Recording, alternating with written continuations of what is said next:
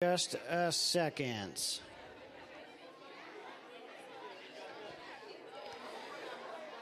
Super excited. Super grateful. Praise the Lord. Make your way to your seats. Try not to trip. Try not to land on anybody. Man. God is moving everywhere. Amen? The Lord is moving. He can move anywhere. He can even move at home. Come on. Come on.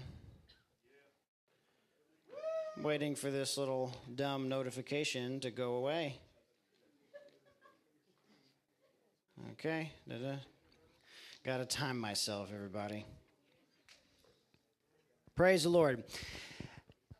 Chi Alpha, Edinburgh. Everyone in this room someday will die. It's true. It is a fact of life. Everyone in this room one day will die.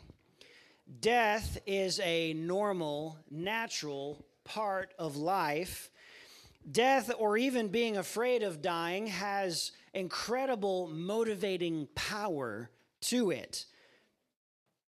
Death has a way of making you consider all the things in life that really matter. You ever been to a funeral, or a funeral of a loved one or a friend, or maybe you went with someone to a funeral, and it kind of starts to open everyone's eyes. You start to ask yourself the questions that really matter. What is life really about? What is the primary reason we are here? You can search on the internet. There are a lot of famous deathbed final statements of famous people that you can read about.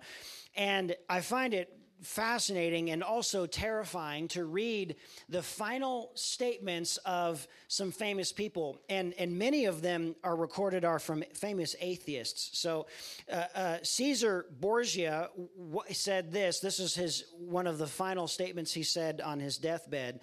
While I lived, he says, I provided for everything but death. Now I must die and am unprepared to die. David Hume, an atheist philosopher, said that he cried on his deathbed loud over and over, I am in flames, I'm in flames. It is said that the desperation he displayed was a horrible scene. Voltaire, the famous anti-Christian, famous atheist, said this on his deathbed, I am abandoned by God and man. I will give you half of what I'm worth if you will give me 6 months of life. Sir Thomas Scott, Chancellor of England, said, until this moment, I thought there was neither a God nor a hell. Now I know and feel there are both, and am doomed to perdition by the just judgment of the Almighty. Joseph Stalin, his daughter, writes in a memoir about her father, that communist dictator of Russia. She says about him that his death on his deathbed, it was a terrible, terrible struggle. He gasped for air, and at one final moment of Joseph Stalin's life, he sat up in his bed, he shook his fist in rage at the heavens, and then he was no more. You see, death has a way of reminding you of what the primary thing of life is all about. Has a way of reality sinking in, and the things that truly matter come forward to the mind. Death has a way of bringing reality to your front door. But you see, Chi Alpha, you do not have to wait till your deathbed to discover what the primary thing is. You don't have to wait till the very end of your life to discover that truth. What is life really about? What's the primary thing? What is the reason we are here? What's the ultimate treasure of the universe? The Bible teaches us of a different path. With God's help, you can experience death before you die. That is the goal of the Christian, to die before you die. That is what the gospel teaches us how to do. And the Apostle Paul is possibly the greatest teacher of this fact, how you can die before you die.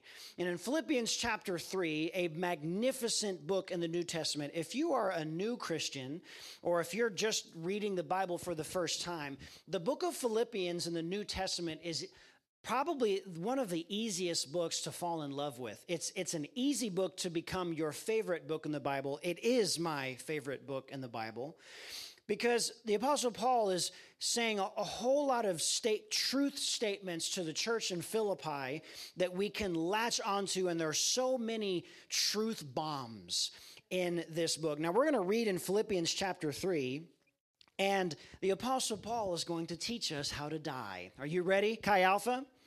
Chapter 3, we're going to start in verse 4, and this is what the Apostle Paul is saying to the church. Let's back up to verse 3.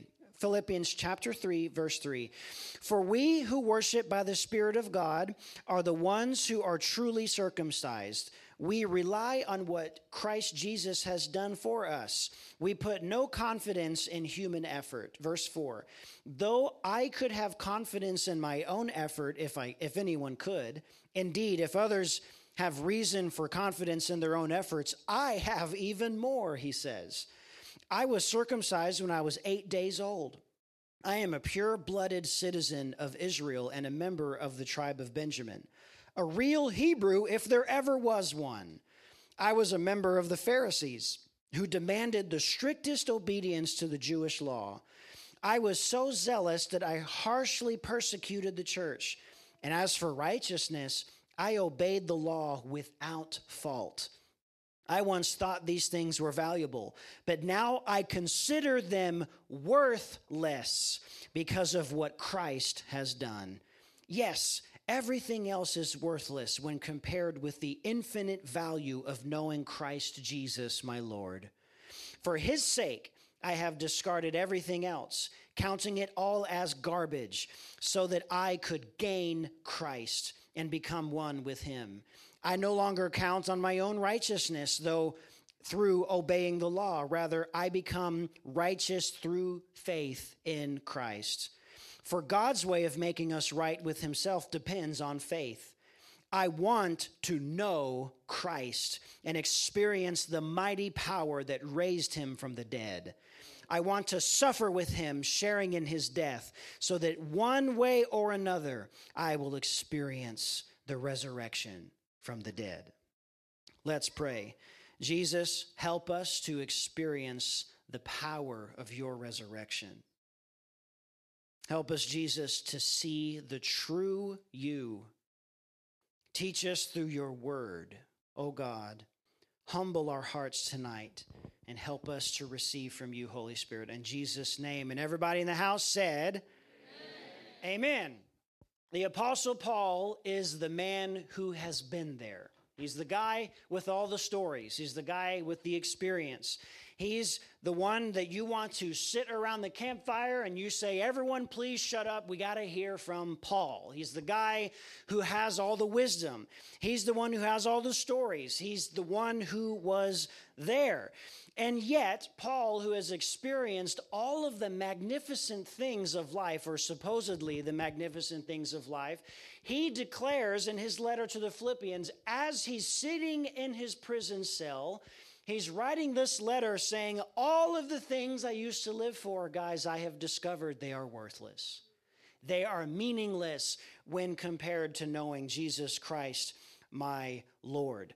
And so he goes through a list of things that gives him credibility. So you have to understand in this time, everyone wanted to be like the Pharisee. that is this super celebrity. That's the mega church pastor that everyone just loves. And if you get to shake his hand, you're like, yeah, I'm blessed. Like, that's the Pharisee. That's who these guys, that's what they were like. They're the guys that went all the way through school. And if you flunked out of school, which almost everyone did, that means that you failed to become a Pharisee. So to be an actual Pharisee means you made it. You crossed the finish line. You are what everybody aspired to be. And to make it even better, he's saying, I am a pure-blooded citizen of Israel. I'm from the tribe of Benjamin. And that was gnarly because you got to be able to trace your lineage back to one of the 12 tribes of Israel. Like, I'm from this family line. That's a big deal. He's saying, that's my family line. I'm a real Hebrew of Hebrews if there ever was one. I was a Pharisee. I demanded strict obedience to the law. I was so passionate about my occupation, about my job. I even persecuted the church. Famously, the Apostle Paul was the guy who was there when Stephen, that famous preacher of the gospel, was martyred, the first martyr of the church recorded in the New Testament. The Apostle Paul was there to affirm and confirm that Stephen was in fact killed.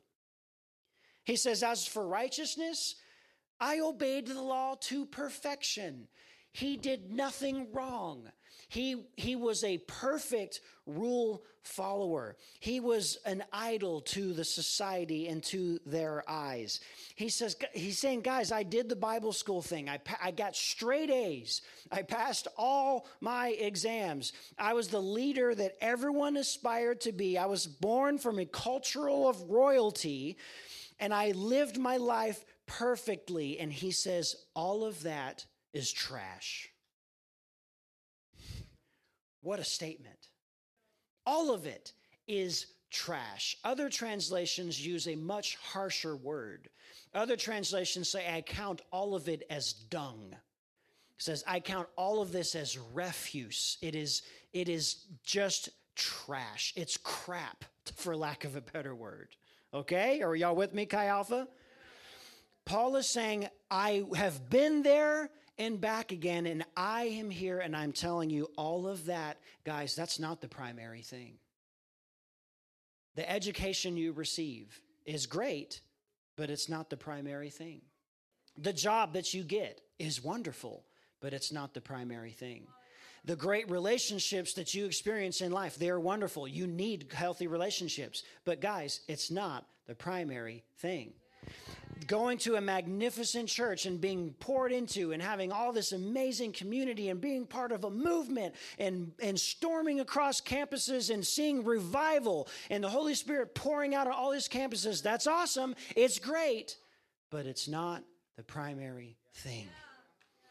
Being bold on campus and street preaching and evangelism, it's awesome. It's wonderful, but it's not the primary thing. Making disciples of all nations, going out and building a small group. You might be shocked to hear me say this, guys. This might surprise you. Making disciples of all nations, though that is the vehicle where the gospel moves, making disciples who makes disciples who makes disciples is almost everything, but it's not the primary thing. Beneath the surface of all of these things, the Apostle Paul says, I have discovered the primary thing of life. It is to know Christ. It's to know him. Chi Alpha, don't miss this. It's to know him. It's to share in Jesus' sufferings. It's to be baptized in the suffering of Jesus and to walk in faithfulness to him every single day. That is what Paul is saying is the primary thing. Now, how is Paul able to say this? What gives him the credibility to say this? If you rewind in a little bit in the Apostle Paul's life, he's on the road to Damascus, and he is this Pharisee, and back in those days, he went by the name Saul of Tarsus, and he was a fascinating Pharisee, as it was in his own right, and he's on the road to Damascus, and boom, the Holy Spirit hits him in the face and literally knocks him off of his high horse. He hits the ground. The guards, the people that are escorting him and walking with him, they fall over and faint. And Paul looks up and sees in the clouds. He hears the voice of God, and he sees and he hears this voice. And in the book of Acts, God calls out and says, Saul, Saul, why are you persecuting me? And Saul replies, who are you, Lord? And God says this, I am Jesus, the one you are persecuting. You see, Paul is knocked off his horse. He gets a real encounter with the one true God. And as you read through the story, he's blinded and he can't see, and he's having to be led all the way into Damascus, where he meets another Christian, Ananias, who is freaking out because this is a Pharisee that wants to kill him. And so there's this tension going on in the early church here. And Paul has experienced a radical conversion, a radical transformation that you can read about in Acts. But focus on this, guys. This is a master of religion who just realizes who his God actually is.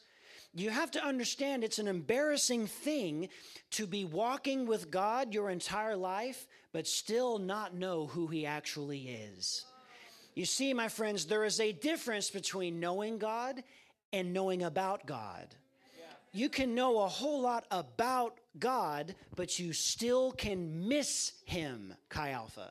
You can miss God. You see, Paul knew everything about God. He knew everything there was to, and how to follow God, how to worship God, how to fast, how to do all of the rituals. He knew everything. But in that fateful moment when he was knocked off his horse, he realized that God's name was Jesus. And that Jesus was the one he was persecuting.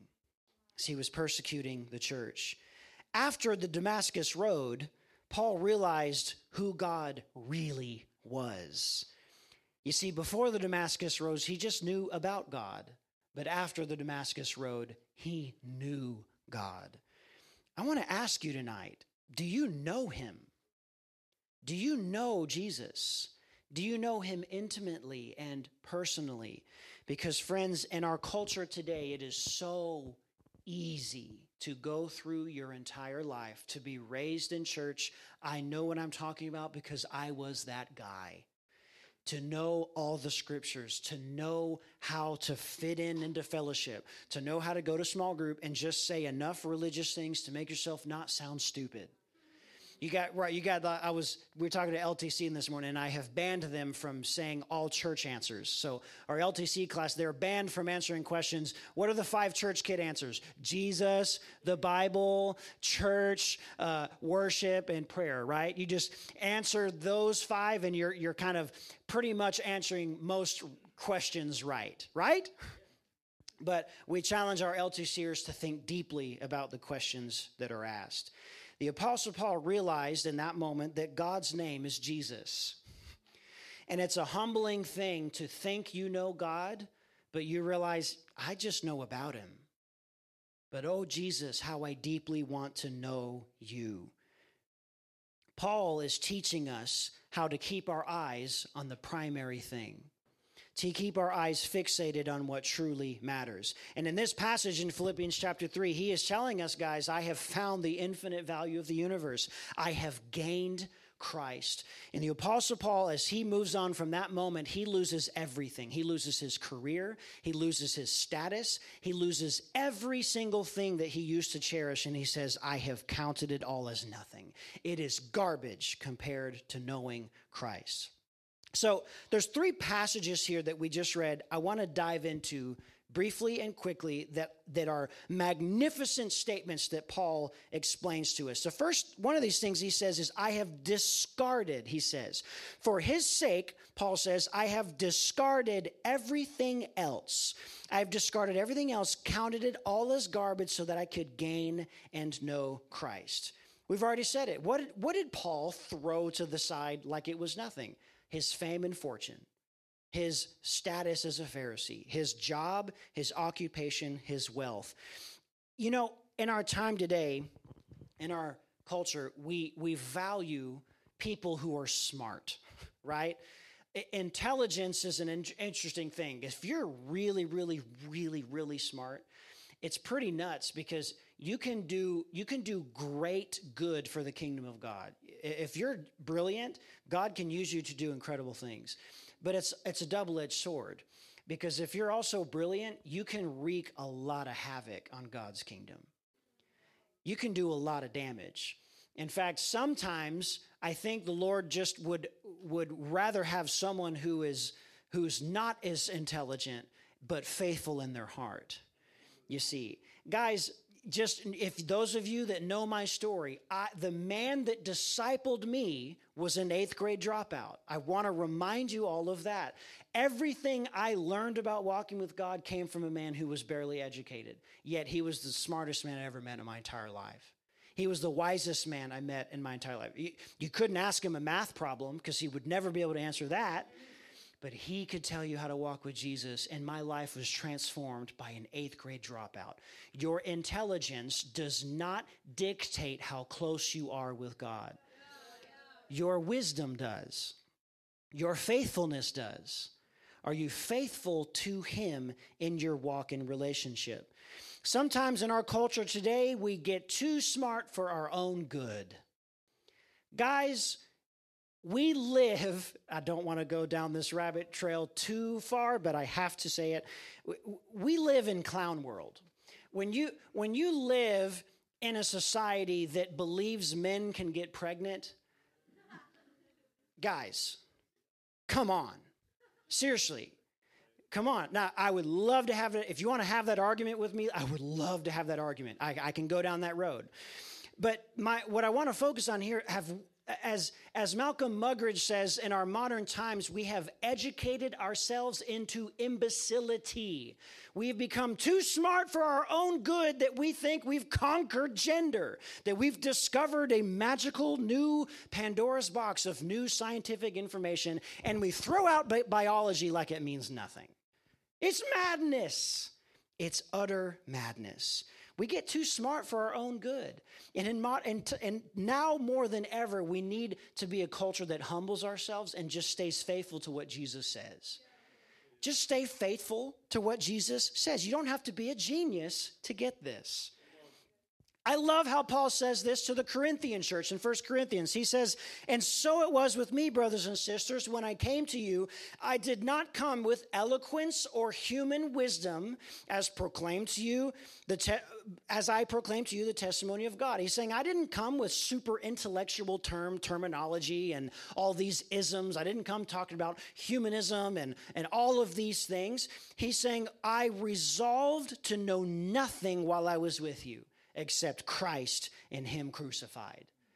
I laid all my intelligence to the side and I focused on the primary thing that matters. What's that primary thing, Paul says? To know Christ, to know him, to know him, to know him.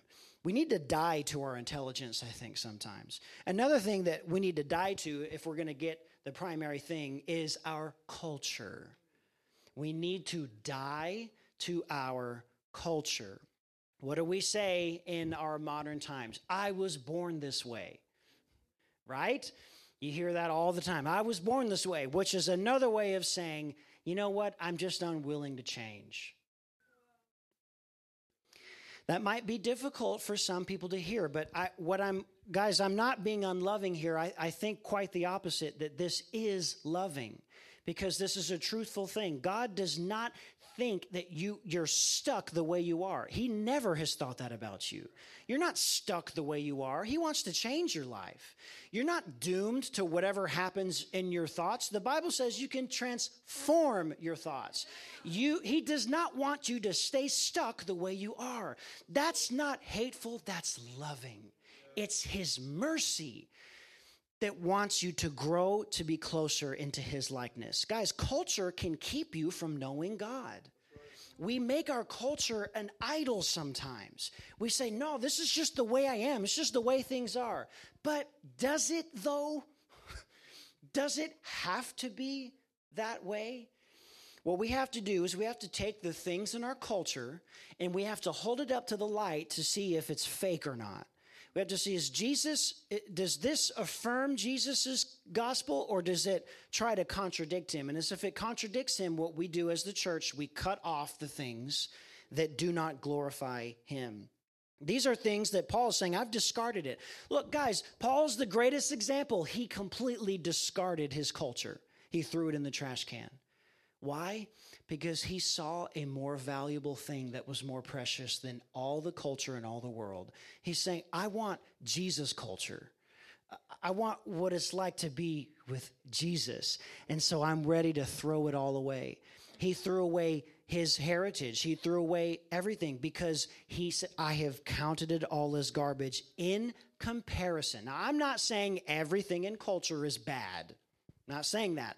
Trust me, there's nothing bad about tacos. There's nothing. They're just, I mean, you can make bad tacos. That's possible. If you ask me to make them, maybe that would happen, right? I mean, no one goes to Taco Bell, right? Like that's like a sin, right? I mean, right? Everyone's like doing that like, not me. No. You got to go to Rodeo, right? You got to go to El Pony, right? Yeah. I'm not saying at all that all culture is bad, guys. Not all culture is bad. But when we have a culture that we say, this is my right, this is my culture, I refuse to give it up, that's the thing that can tear your life apart.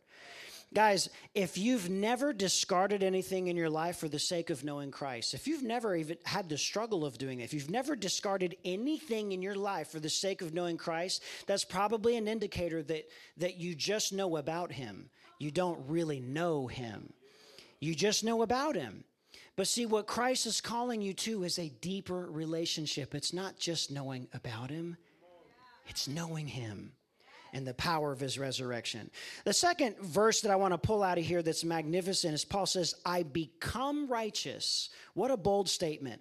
He says, I no longer count on my own righteousness through obeying the law. Rather, I become righteous through faith in Christ. F.W. Boreham, one of my favorite authors in his book, The Prodigal, tells a story of an atheist doctor named Dr. Blund. And this is in either Australia or New Zealand. That's where he pastored. But he tells this story. Dr. Blund is this physician, and he has reached the end of his life. He's on his deathbed, and he's rejected God for his entire life, and now he's on his deathbed, and reality is starting to set in. He starts to look for the primary thing in his life. He's like, what is this all about? I'm fixing to lose everything. What is this all for? So he asked for a minister. Bring a minister in here to lead me to Christ. I don't know how to accept Christ. I don't know how to get saved. I need a minister. And so they call in a young minister, a young, inexperienced Christian, just has become a pastor not too long ago. He goes in there, and this doctor is very aggressive. Tell me how to be saved. Tell me how to be saved. And the young minister just absolutely botches it. He does a terrible job, and he's trying to articulate the gospel, but he just does it poorly. And this man who's frustrated and dying on his deathbed says, doesn't the Bible say something about being born again? Tell me the verse about being born again. And the young minister's like, it kind of goes like this. He goes, you don't know the verse about being born again? Wait a minute, are you even born again? And the young minister walks away with his head down in shame. And he's like, Lord, I am so sorry I blew it. And so they call another minister, a more experienced, a wiser man of the faith who has had many deathbed conversion experiences. He goes into that room. He leads this man to Christ, and this man becomes saved. He gives his life to Jesus before he passes away into glory. And so this young minister is sitting next to a woman that he would eventually marry. And he's sitting there, and he's just experienced terrible failure. And he's like, man, how did I blow this? Lord, am I really called to the ministry? Is this really something I should be doing? What? And he's rethinking all of this, and he's thinking about this man, and he's asking this woman, he's saying, he's asking her eagerly, do you think that a deathbed repentance atones for a whole life of evil? I mean, this guy was awful. This guy lived a life of debauchery and sin and horrible, ugly lifestyles that he would get into. So he's like, do you think one deathbed repentance atones for this whole life of evil? And this woman answered him, no, deathbed repentance doesn't atone for a whole life of evil, but Calvary does. Calvary can. The cross of Jesus Christ on Calvary, on Calvary's hill, Jesus crucified on that cross, on that hill, that is the thing that has the power to overcome a life of sin. As the hymn writer says, there is a fountain filled with blood drawn from Emmanuel's veins, and sinners plunged beneath that flood lose all their guilty stains. Friends, in our Instagram, TikTok, Snapchat culture, nobody anymore in our culture communicates. Instead, what we do is we anticipate. Nobody in our culture anymore communicates. Instead, we anticipate. When you are sliding into someone's DMs, as young folks like to say, I don't say it, but maybe that's what people say. What we do when we are text messaging back and forth, and we're on social media, and you're getting in theological Facebook debates back and forth, you're not communicating, you're anticipating. All you're doing is you're just like, I'm going to say the thing, and I'm going to think, okay, well, then they're going to say this, so then I'm going to say that. And then they're going to say this, and then I'm going to say that. And then he's going to say this, and I'm going to say that, and then that, and then this, and then that, and then this. And all of a sudden, you're not communicating. You're just playing a chess game with a person on the internet. When you say something in order to get a response from someone else, follow with me, guys. Don't miss this. When you say something in order to get a certain response from someone else, you know what that's called? Manipulation. Manipulation. When you say something in order to elicit a particular response from someone else, you're manipulating them. You're trying to get them to say what you want them to say. You're not listening. You're not communicating. Guys, and we do this exact same thing to whom? We do this to God. We don't communicate with God many times in our modern culture. We try to just anticipate him.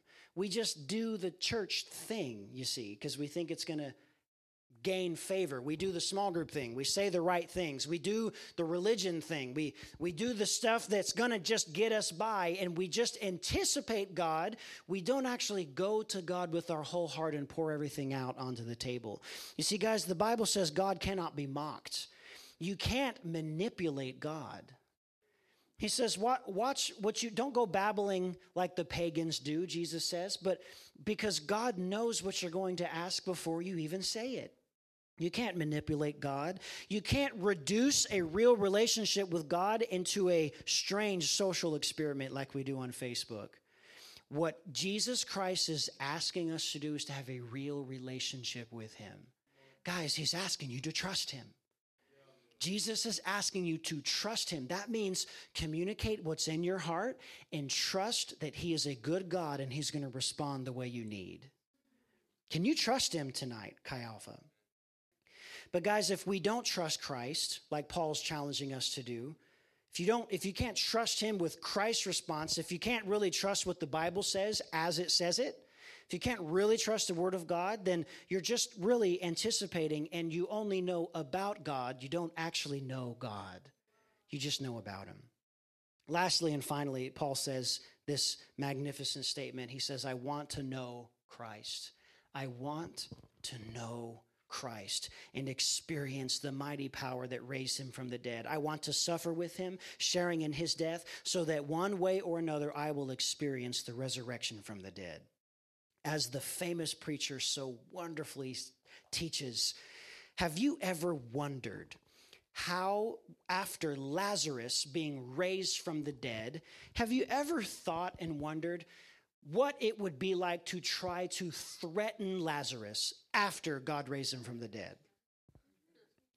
How do you threaten that guy? How do you give him a hard time? How do you point a gun at Lazarus and say, Lazarus, don't you preach that gospel. If you do, I'm going to kill you. And Lazarus chuckles, says, ha, ha, ha.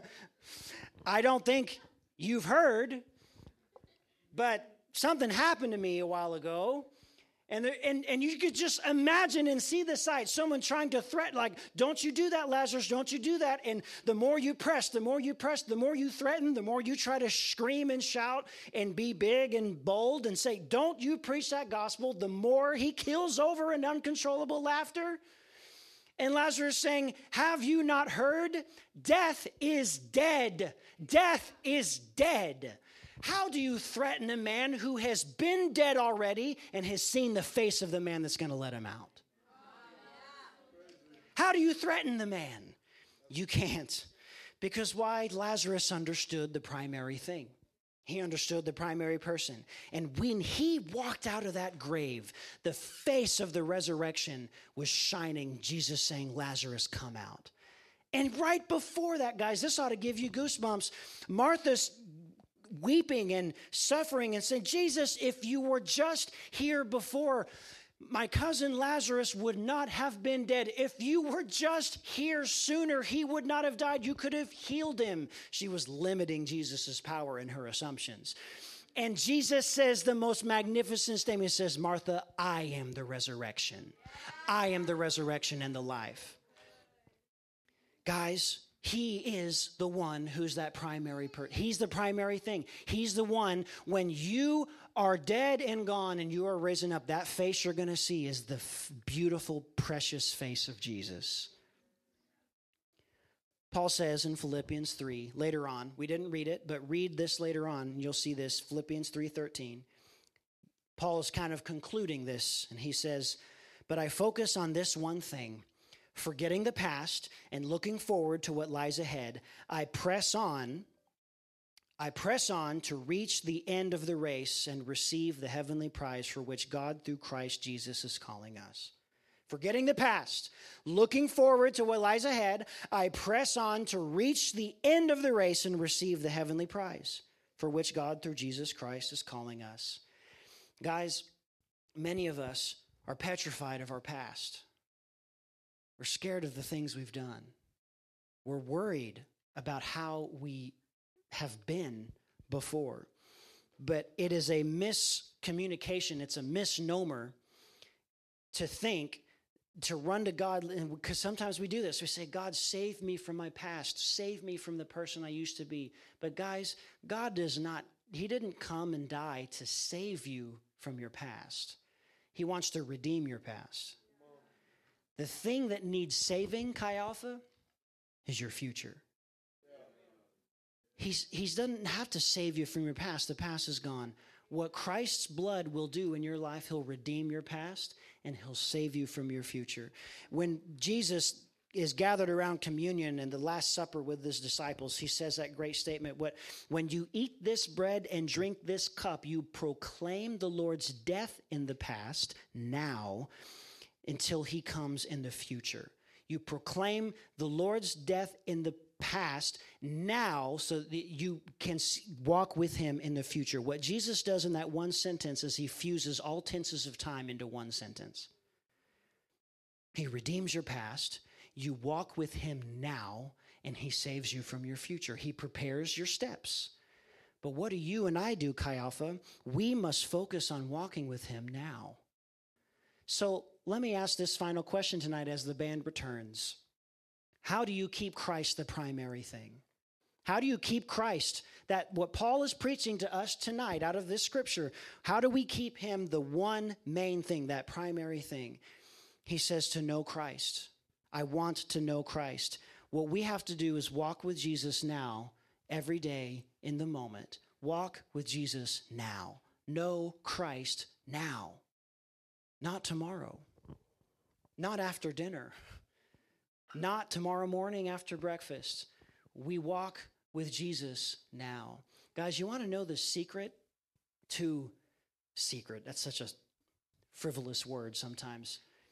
But how to faithfully walk with Jesus is get your eyes out of the past, get your eyes out of the future, and just look at one foot right after the other and walk with Jesus now. Walk with Christ and just one step at a time. Jesus, what would you have me do now? Okay, I'll do that. Jesus, what would you have me do now? Okay, I'll do that. And when you practice the presence of God in your life, I'll say this, when you enjoy Christ every day, that's what God's called us to do, to enjoy him forever. Not just obedience, not just forgiveness, but he wants to enjoy your life. He wants you to enjoy a daily walk with Jesus. You can know Christ now. And to know Jesus is the greatest thing. I was telling my staff team, it's crazy. I've been in the Rio Grande Valley for almost 10 years now. That's crazy. And the Lord has been, I don't even know what he's doing in my heart, but I've been thinking about the next 10 years. Lord, what's the next 10 years? What are you going to do the next 10 years? I don't know. I have no idea what God's going to do in Chi Alpha. I don't know what he's going to do with me. I don't know what he's going to do in the next 10 years. But the older I get, guys, I've learned to cling tighter to the primary things. Cling to those things. Cling to knowing Jesus and all of the discipleship, all of the fellowship, all of the evangelism, the worship, the prayer life, all of these things that stack on top. What I want us to remember, Chi Alpha, is beneath all of that, all of those things stand on one solitary thing, and that's knowing him. That is your primary thing, to know him.